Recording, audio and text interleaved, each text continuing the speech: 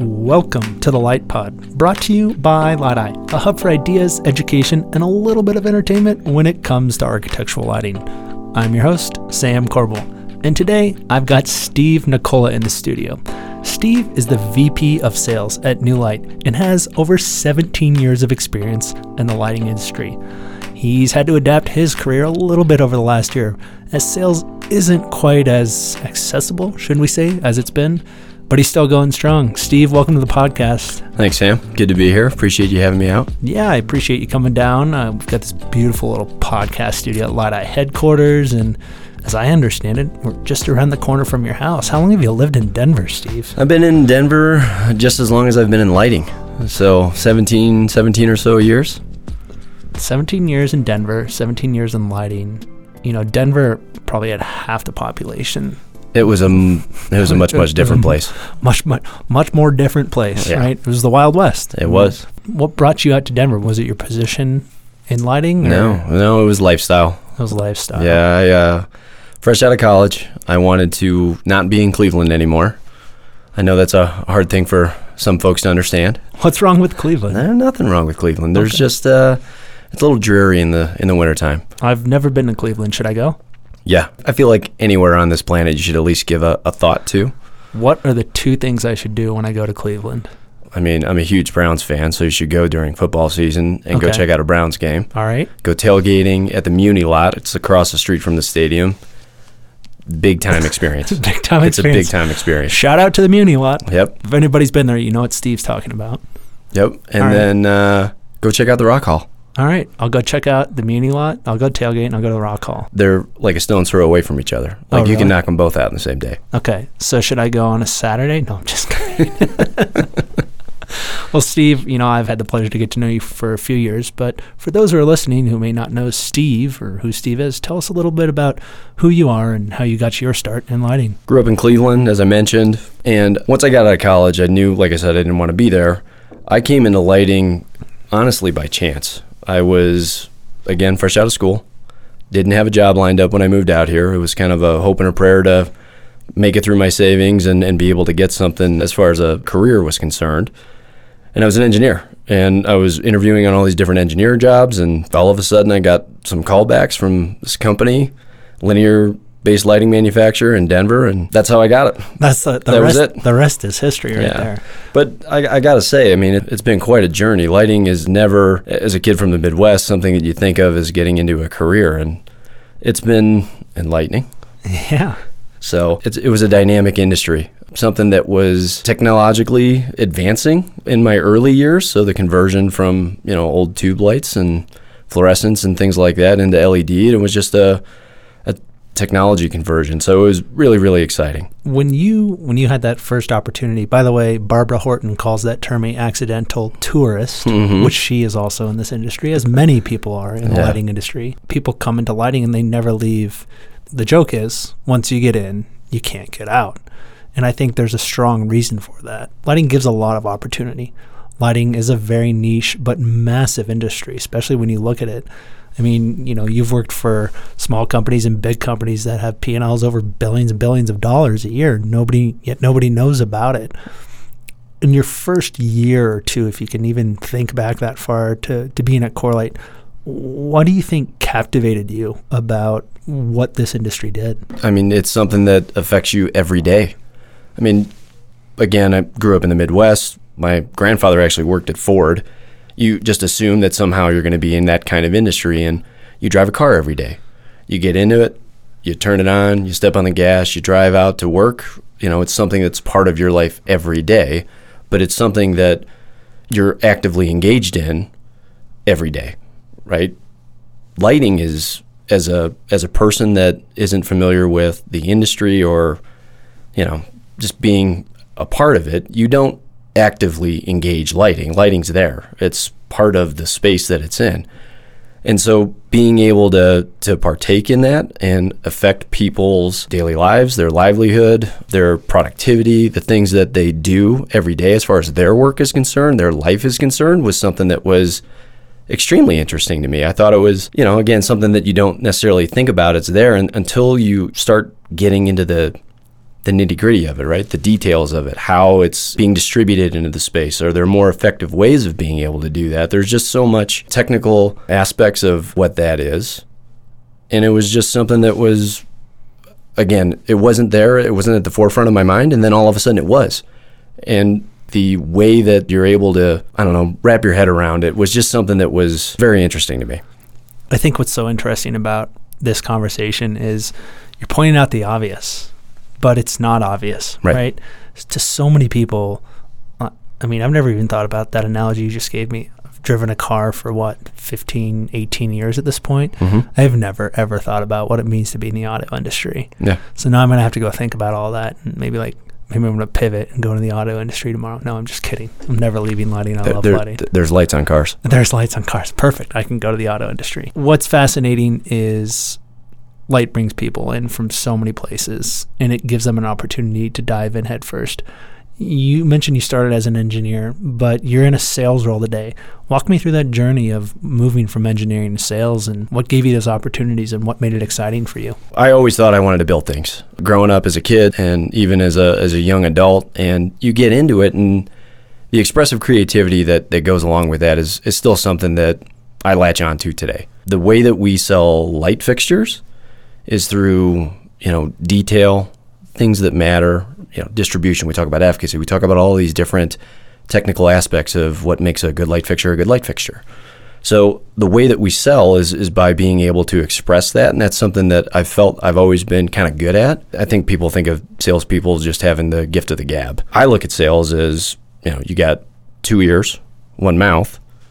Those should be used proportionally when you're actually trying to sell something. So it's more about trying to create a solution around something. I like that aspect of things too. So you still get the engineering side of things, the creative building side of your brain, while at the same time still having kind of this interaction and problem solving aspect of your brain. And both of those two things together is something that, I don't think a lot of people really do well. It's something that, like I said, I think I've been able to hone in on, and it's fun. I like people. I like selling stuff. And, when you start getting passionate about a product, it's easy to get excited to go talk to people about it. I'm going to stop you right there because you keep saying it's fun and it's easy. It's fun and it's easy. Sales is not easy, and sales can be anything but fun because you eat what you kill to an extent. Yep. Talk to me a little bit more about what it means to really understand that 2 ears, 1 mouth ratio, to really understand that it's so much so solving a problem as it is creating a relationship with someone. What goes into being a true sales professional, not just a salesperson? You kind of hit it on the head. You mentioned relationships. So I think the way that you are able to build relationships with individuals is through establishing trust. If somebody's asking for a light fixture and I'm trying to pitch something that is not at all what they're looking for, then I'm really not establishing any level of trust with them whatsoever. It's like, I'll use the car analogy again. You go into a car dealership, you're looking for a truck, and somebody's trying to sell you a Pinto. There's specific reasons you're looking for a truck, right? You need the bed space. You're gonna, haul piles of gravel and things along those lines, right? The Pinto's not gonna do it for you. Yeah, so if you're in lighting and you walk in the door and you're trying to sell somebody a pin spot downlight versus a 1,000-watt floodlight to light up the side of the building, you gotta have some sort of a baseline there. You can obviously approach people and you can talk to them about your products in a truthful and honest way. But what does it mean to create that trust with not only an individual peer-to-peer level, but take that mentality and structure it to a business so that an entire industry sees you as trustworthy? That's something that's extremely hard to, I think, go out and execute. So to me, that really is driven from the top down of the organization. You have to have that instilled as far as your culture is concerned. And I'm an individual. I lead our sales team at New Light. We have, Dan, Andy, we have people that are part of our sales team externally. We have people that are part of our internal team that are project managers that work with inside sales that do coordination and things like that. And you have 60 agents, 70 agents that are essentially an extension of that sales process as well. Exactly. So being able to have that cultural mentality, that herd mentality throughout all of those people within all of those different positions is something that I think, again, just helps instill that trust. But you have to execute. I mean, that's the biggest thing that you can do by being able to build trust is, again, you listen to see what that challenge or problem, or I don't like to use the word problem, challenge, right? Everything that we do has some form of challenge to it. You create a solution to what that challenge is, and then you execute on creating that solution for that challenge. So those, to me, are kind of the real stepping stones is that you need to understand, you need to execute, and then you breed that culture, organically with everybody that you're interfacing with as far as your organization is concerned. And then that, to me, translates into a level of trust that can be expressed from, our customers. Mm-hmm. And that's something I think that is difficult to accomplish, all of those different steps. And if you can, I think that you're probably a little bit ahead of where the next person is as far as what that sales function looks like. When you sit there, you talk about what it means to execute something.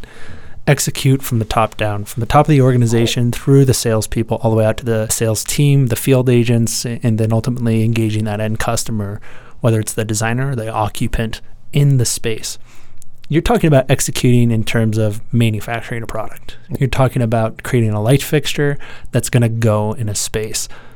Pull back the curtain a little bit for all of us. What goes in to being able to execute? Because you've got to have their trust. I would say that, so from a manufacturing standpoint on the execution side of things, it's having a well-connected team that communicates effectively.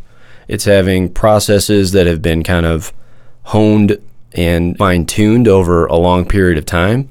There's hiccups that are experienced when you look at new things, right? It could be new products. It could be a new company, right? There's different things that are associated with the test of time, being able to really kind of understand what and learn from, your past experiences. So this didn't work the last time we tried it. We're doing things differently this way, and then holding people accountable. I mean, I think there's this culture within business as a whole where everybody is afraid of conflict.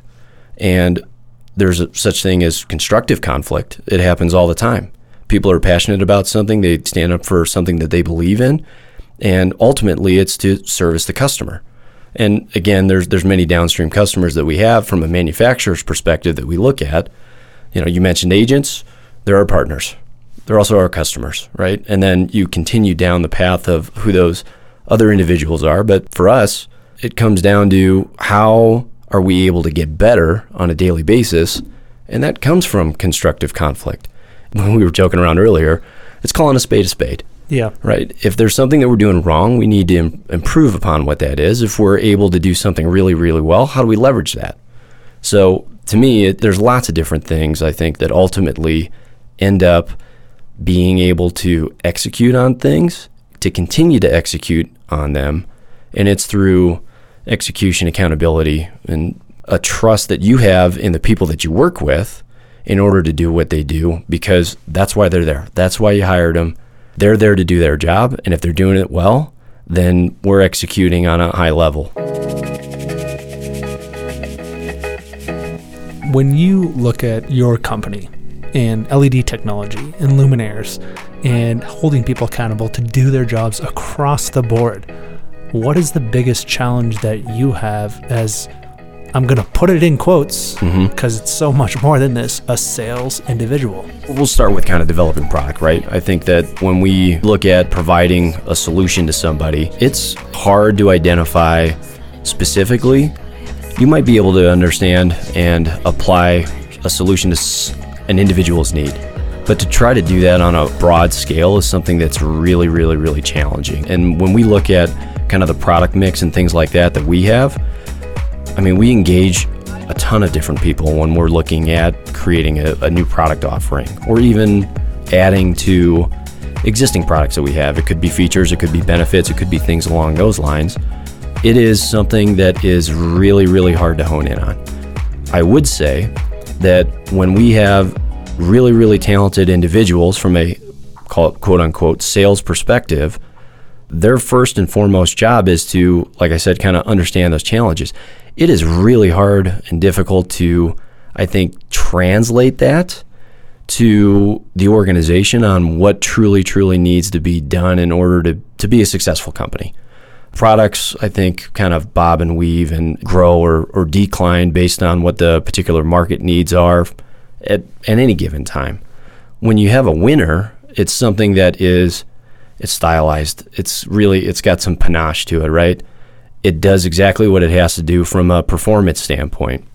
And when you have a winner, you're not selling the winner. The winner's selling itself. Yeah. And I think that's what's interesting, right? Sales isn't necessarily convincing somebody that they need something. Sales is more understanding the market and creating an opportunity out of the need. That's well phrased. It is, because I think, again, you just mentioned it's understanding the need. How do you get to that point of what the exact need is?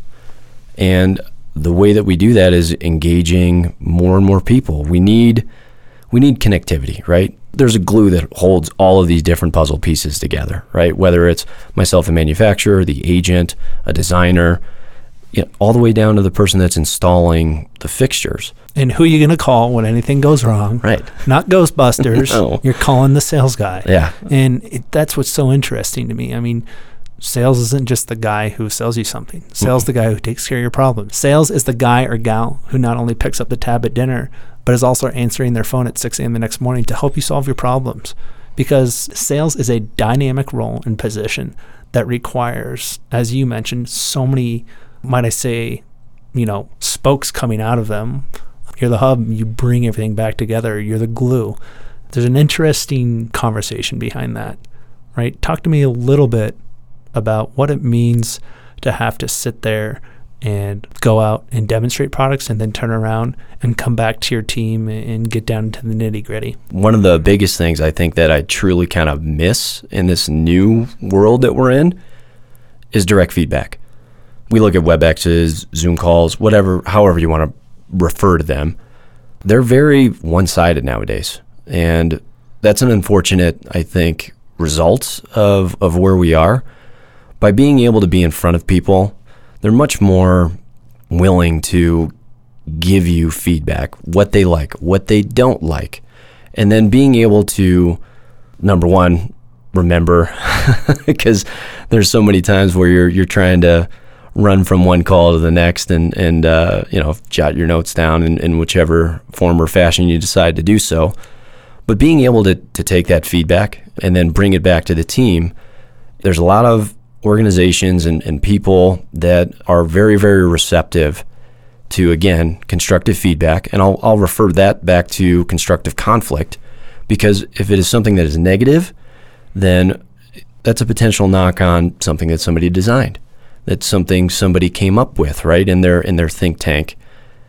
And being able to say, okay, guys, I've talked to enough people that this is something that we really need to consider, we need to look at, we either need to modify, create, or, walk back. To do that and have people that you can trust within your own organization to, kind of, not necessarily, they can filter out some of the salesy aspects of it, but me as a salesperson, I have a lot of conviction. I've got a lot of years on the street. I got a lot of miles on my shoes, and I've got a lot of decibels in my ears from people's feedback. And if the individuals that you're working with, as far as product is concerned, can't take your word for, what is happening in the market, there's always going to be a challenge. I think it's really, really important for those individuals to recognize, what's being delivered from a sales team. They're not just, get to your point, buying dinners and, playing the next 18 rounds of golf. They're in front of customers every day. And again, not necessarily just pitching and grinning, but also using their 2 ears and listening to what the feedback is on those particular products, those feature sets. And somebody just needs to be able to effectively communicate what that is to a marketing team, to a design team. Sales embodies so much, right? there's two sides to every story, so to speak. There's four sides to sales. There's the side of the individual. There's the side of representing your brand or your company. There's the side of creating those relationships. And there's also a side of what people may just perceive as, whining and dining and entertaining. I tell you what, let's take a quick break. And when we come back, we'll dive into that whole thing of sales. What's changed in the last year? What you've enjoyed about it and what you missed. Sound good? Yep. Hey, it's Sam. Real quick, this podcast is sponsored by Lighti, a hub for ideas, education, and entertainment when it comes to architectural lighting. Check them out at lytei.com.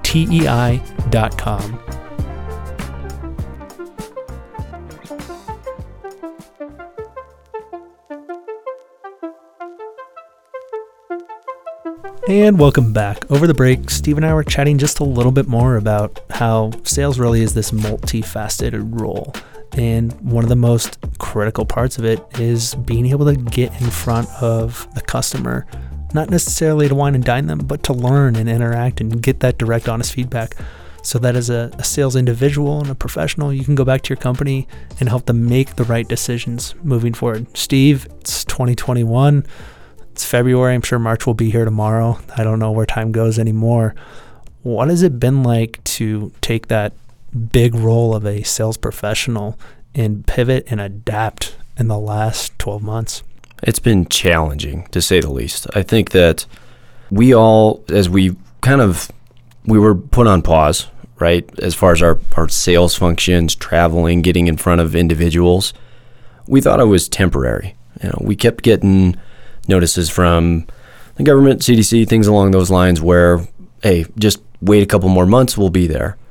Well, halfway through 2020, it was clear that was not going to be the case. And so then we would have to essentially, to use your words, pivot quickly and fast. And, and sometimes it felt like you were doing that without a rudder. We weren't sure what the proper sales role was. We weren't sure if, doing PowerPoints on Zoom calls and things like that were going to be received well. I think that the overall marketplace was just flooded with that. And I think it still is. I mean, I look at our sales reps, agents' calendars, and you can go on any of their websites. You can see what their calendars look like, and they're plugged up every day, multiple times a day from different manufacturers and things like that. And I think when I looked at how things kind of, again, used to be, you'd go into a territory and you'd be the only manufacturer there. Now you have this competition of trying to be the loudest, if you will, manufacturer that's out there as far as your product content is concerned at any given time, because that's what you're competing with. And so it's been very challenging to figure out ways to differentiate your content. It's been difficult to understand, I think, how you time what those presentations are, so on and so forth. It's been challenging, to say the least. That's obviously one of those four parts of a sales box, so to speak. That's the getting in front of the customer to tell them who you are and what you do. But a big part, as we just kind of broke down, of your role is getting in front of them to listen and get feedback. How have you managed through that? For us, I think there's a couple different things, right? There's the direct access aspect, of being able to get that feedback and in front of individuals and customers. Then there's the kind of, I'll call it the extended aspect of that being through our reps. And I've learned throughout this process that as a manufacturer, there's 100% value in the model that we have today, which is we have reps, they're in their respective territories, and they know their customers, and much on a broader scale, a lot closer than we do as a manufacturer. So being able to really, I don't want to say leverage that partnership, but it is that, but it's also... It's trusting the ability to execute, like you said earlier. Yep, absolutely. And I think for us, you really understand who your partners are throughout this process. And it's a lot easier to work with them. It's a challenge to be able to be relevant with kind of your non-partners. That may sound blunt, but at the same time, I mean, there's a lot of lines that agents have. It's hard to be close to every single individual in every single territory. You look at agents, right? They've got line cards that are anywhere from 50 manufacturers to 250 manufacturers. Yep. The guys who have 250 lines on a line card, that's one working day a year to focus on you. I mean, it's really, really tough. And to your point, it's just been challenging. When you look at how it's kicked you in the pants a little bit, and you guys have maybe relied on that old school opportunity in the open door policy and that ability to engage and have that trust in order to execute on what it is you need to do, which is not only listen to your customer, but also go out and let them know what you've created to solve the problems. Where did you see the light when you knew I've got to really actually start to figure out how to do something different? And what was the first part of success you had when you did that? Yeah, I'd probably put it in June time period, right as summer started kind of rearing its head. It was, this isn't going away. We need to pivot and make some drastic changes into what we're doing. And I think we were slow on the uptake.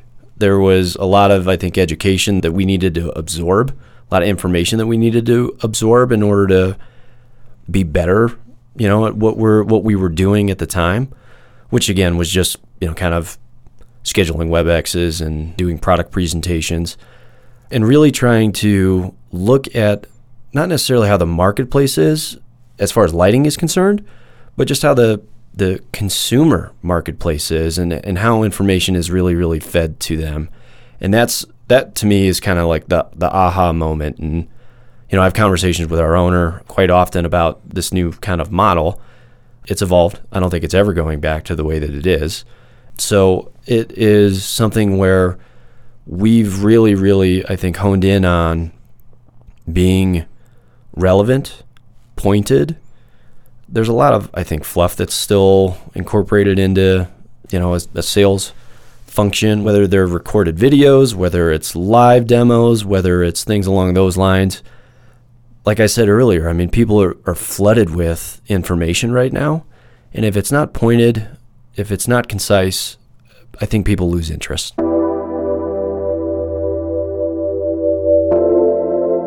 You brought up something before you even said point and concise and they lose interest, which is you've got to look at how people absorb things.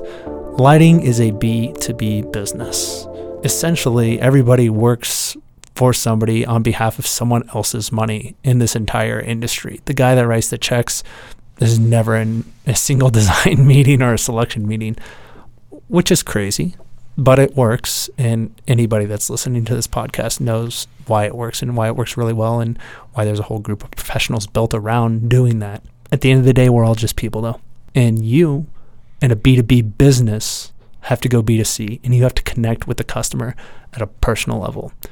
Your competition isn't the other linear lighting manufacturers out there.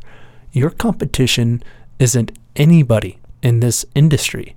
Your competition is Nike, Apple, Adidas, Puma, Sephora. Pick any big brand out there that is directly marketing to consumers for the sake of getting them to procure something. That's your competition now. How do you guys feel about that? And I mean, you mentioned you understand you have to be short, pointed, concise. I mean, Steve, that's obvious, right? Nobody has time in the day. What are you guys doing to figure out how to directly connect with your customer and tell them who you are, that you care about them? And by the way, we're here and we want to listen too.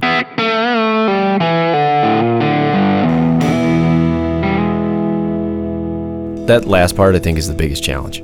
I think it's, for us, we've, I think, done a really, really good job at being able to still be engaged with our customer base. And again, that's extended from the manufacturer from down to the rep and then past that through a number of different platforms, right? I mean, everybody's on social media. You mentioned all of those other companies that have amazing, I think, pushes and presence as far as what you see on your devices, not just your phone, right? We're all in front of computers now. We're surfing websites. There's pointed ads that are on there based on, search history and everything else along those lines. But we're able to, I think, really hone in good messaging good content. And it took us quite a while, I feel like, to be able to kind of hone in on what that looks like. And when you look at the analytics aspect of it, that's something that really kind of took us a little while to get dialed in on. It is. I mean, so much of sales and the human-to-human interaction is like, hey, it feels good. I know them. Let's get out there. Let's high five. Let's jot down some notes. You just brought up the word analytics.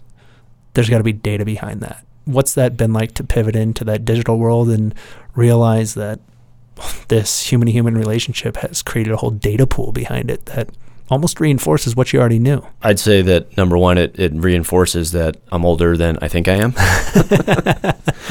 So, we're still evolving too. I mean, I'm looking at actually trying to bring individuals on to do that for us because, I was somewhat joking, but I'm not the clear analytic kind of guy that's going to be able to sift through all of this data. We need to have somebody that their sole purpose in life. I think we're decent at creating content. I don't think we're terrific. I'd say that we're probably, better than most. But at the same time, what's a winner? It's hard to tell if you're not looking actually at what that data is on information that's being presented. And I think we do really good web content and things along those lines. Our virtual presentations, I think, are well attended. They're engaging, right? So we talk about listening and being able to do things along those lines. One of the things that I prefer to do if I'm hosting something and it's through one of our sales reps, I don't mute anybody. And that backfires at times. But the whole thing is that I want engagement. I want feedback. I crave feedback because of exactly what we talked about before. And we're all grown-ups. We all have capability of being able to hit the mute button or not hit the mute button. And I mean, 9 times out of 10, it's a much more fulfilling experience, both from my perspective, I think, as well as our customers.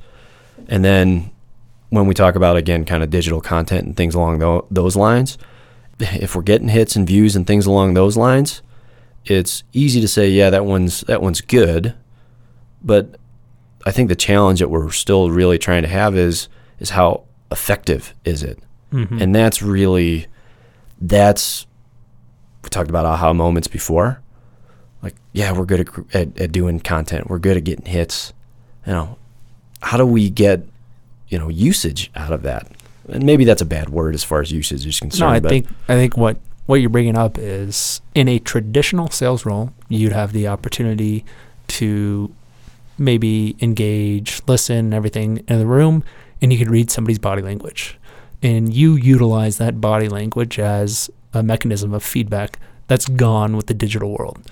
Because as you said at the very beginning, you're just out there, screaming, crying, and preaching to a camera, and there's nobody else coming back to you. It's a one-way street.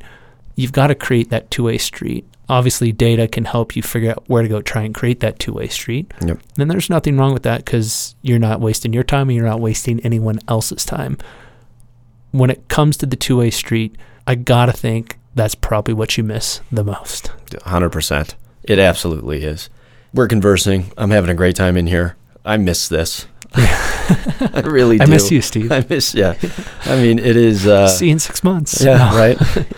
It is... again, I mean, there's so much value that I felt that was created in those interactions. You talked about body language. You talked about responsiveness to products and things along those lines.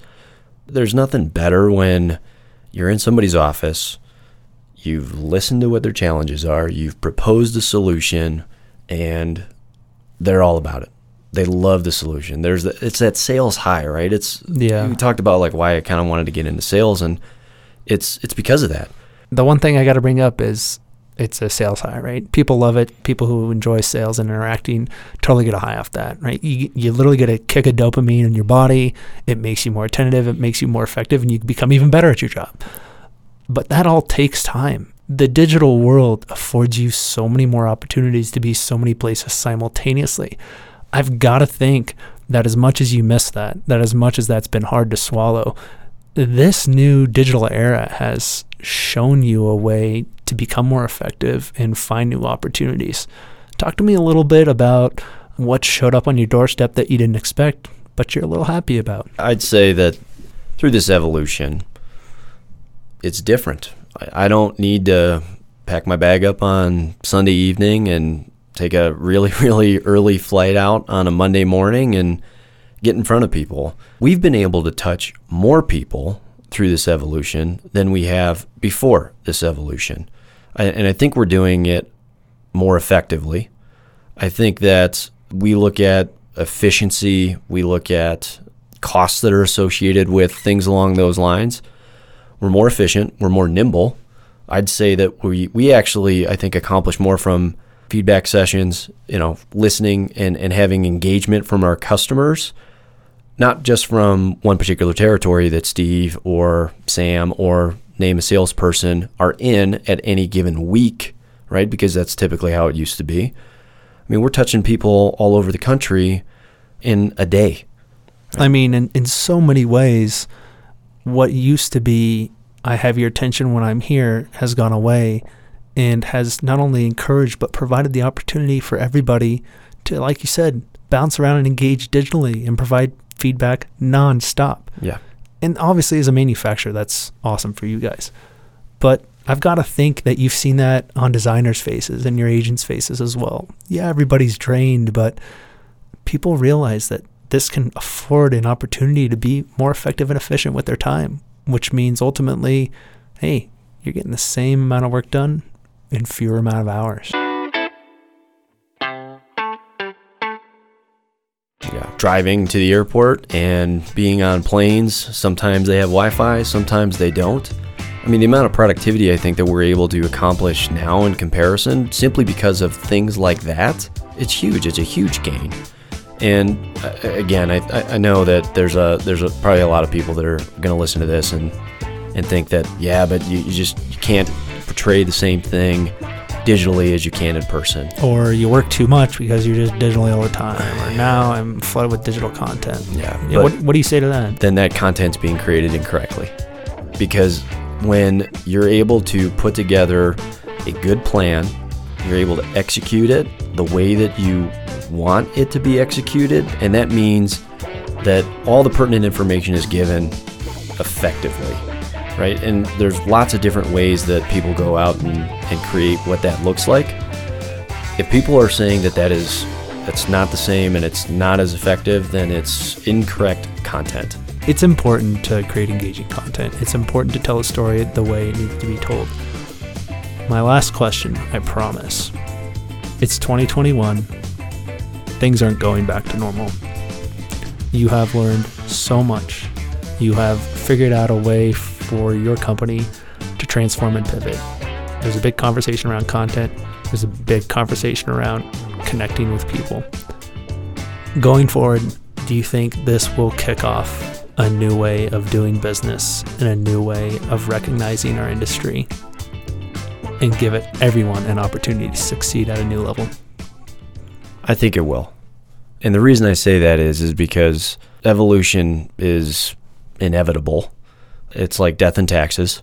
I think that when we see kind of the rewards of what has been accomplished up to this point, that's with everybody scrambling around and running around like chickens with their heads cut off, trying to figure out what this new model looks like.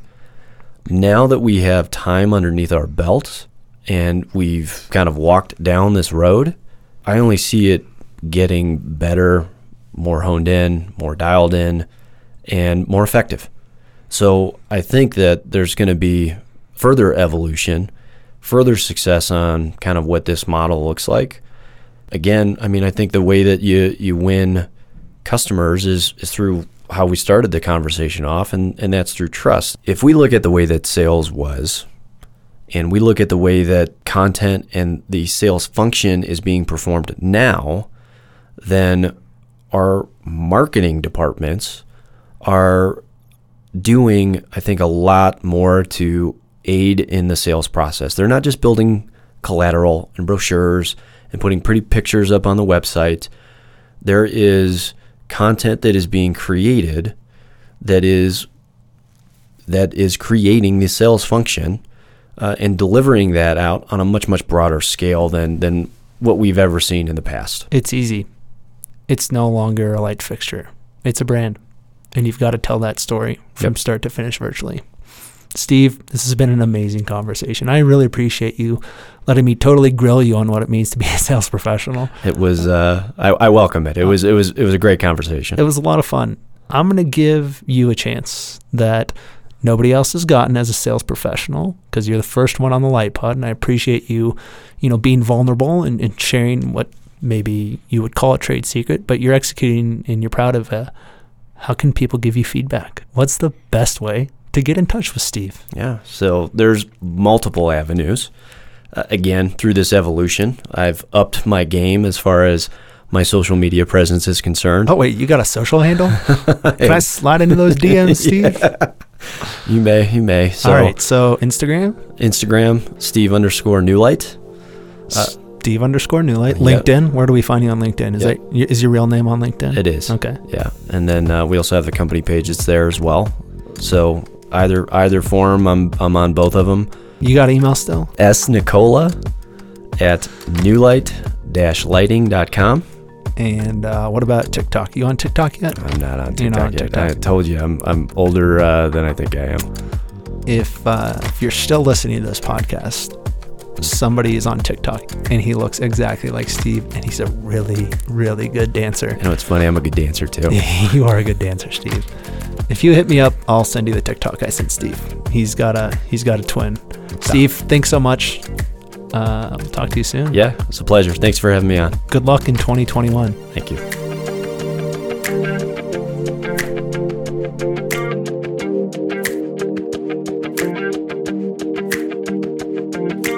Hey, it's Sam. If you enjoyed this podcast, do me a favor and go back to the app that you were listening to it on and click that like, follow, or subscribe button. It's the best way to never miss an episode of The Light Pod, where we interview people that talk about things all encompassing lighting. People who are passionate, people who are motivated, and people who want to tell their story to help you get a better sense of how we can all light up the world together. Until next time, cheers.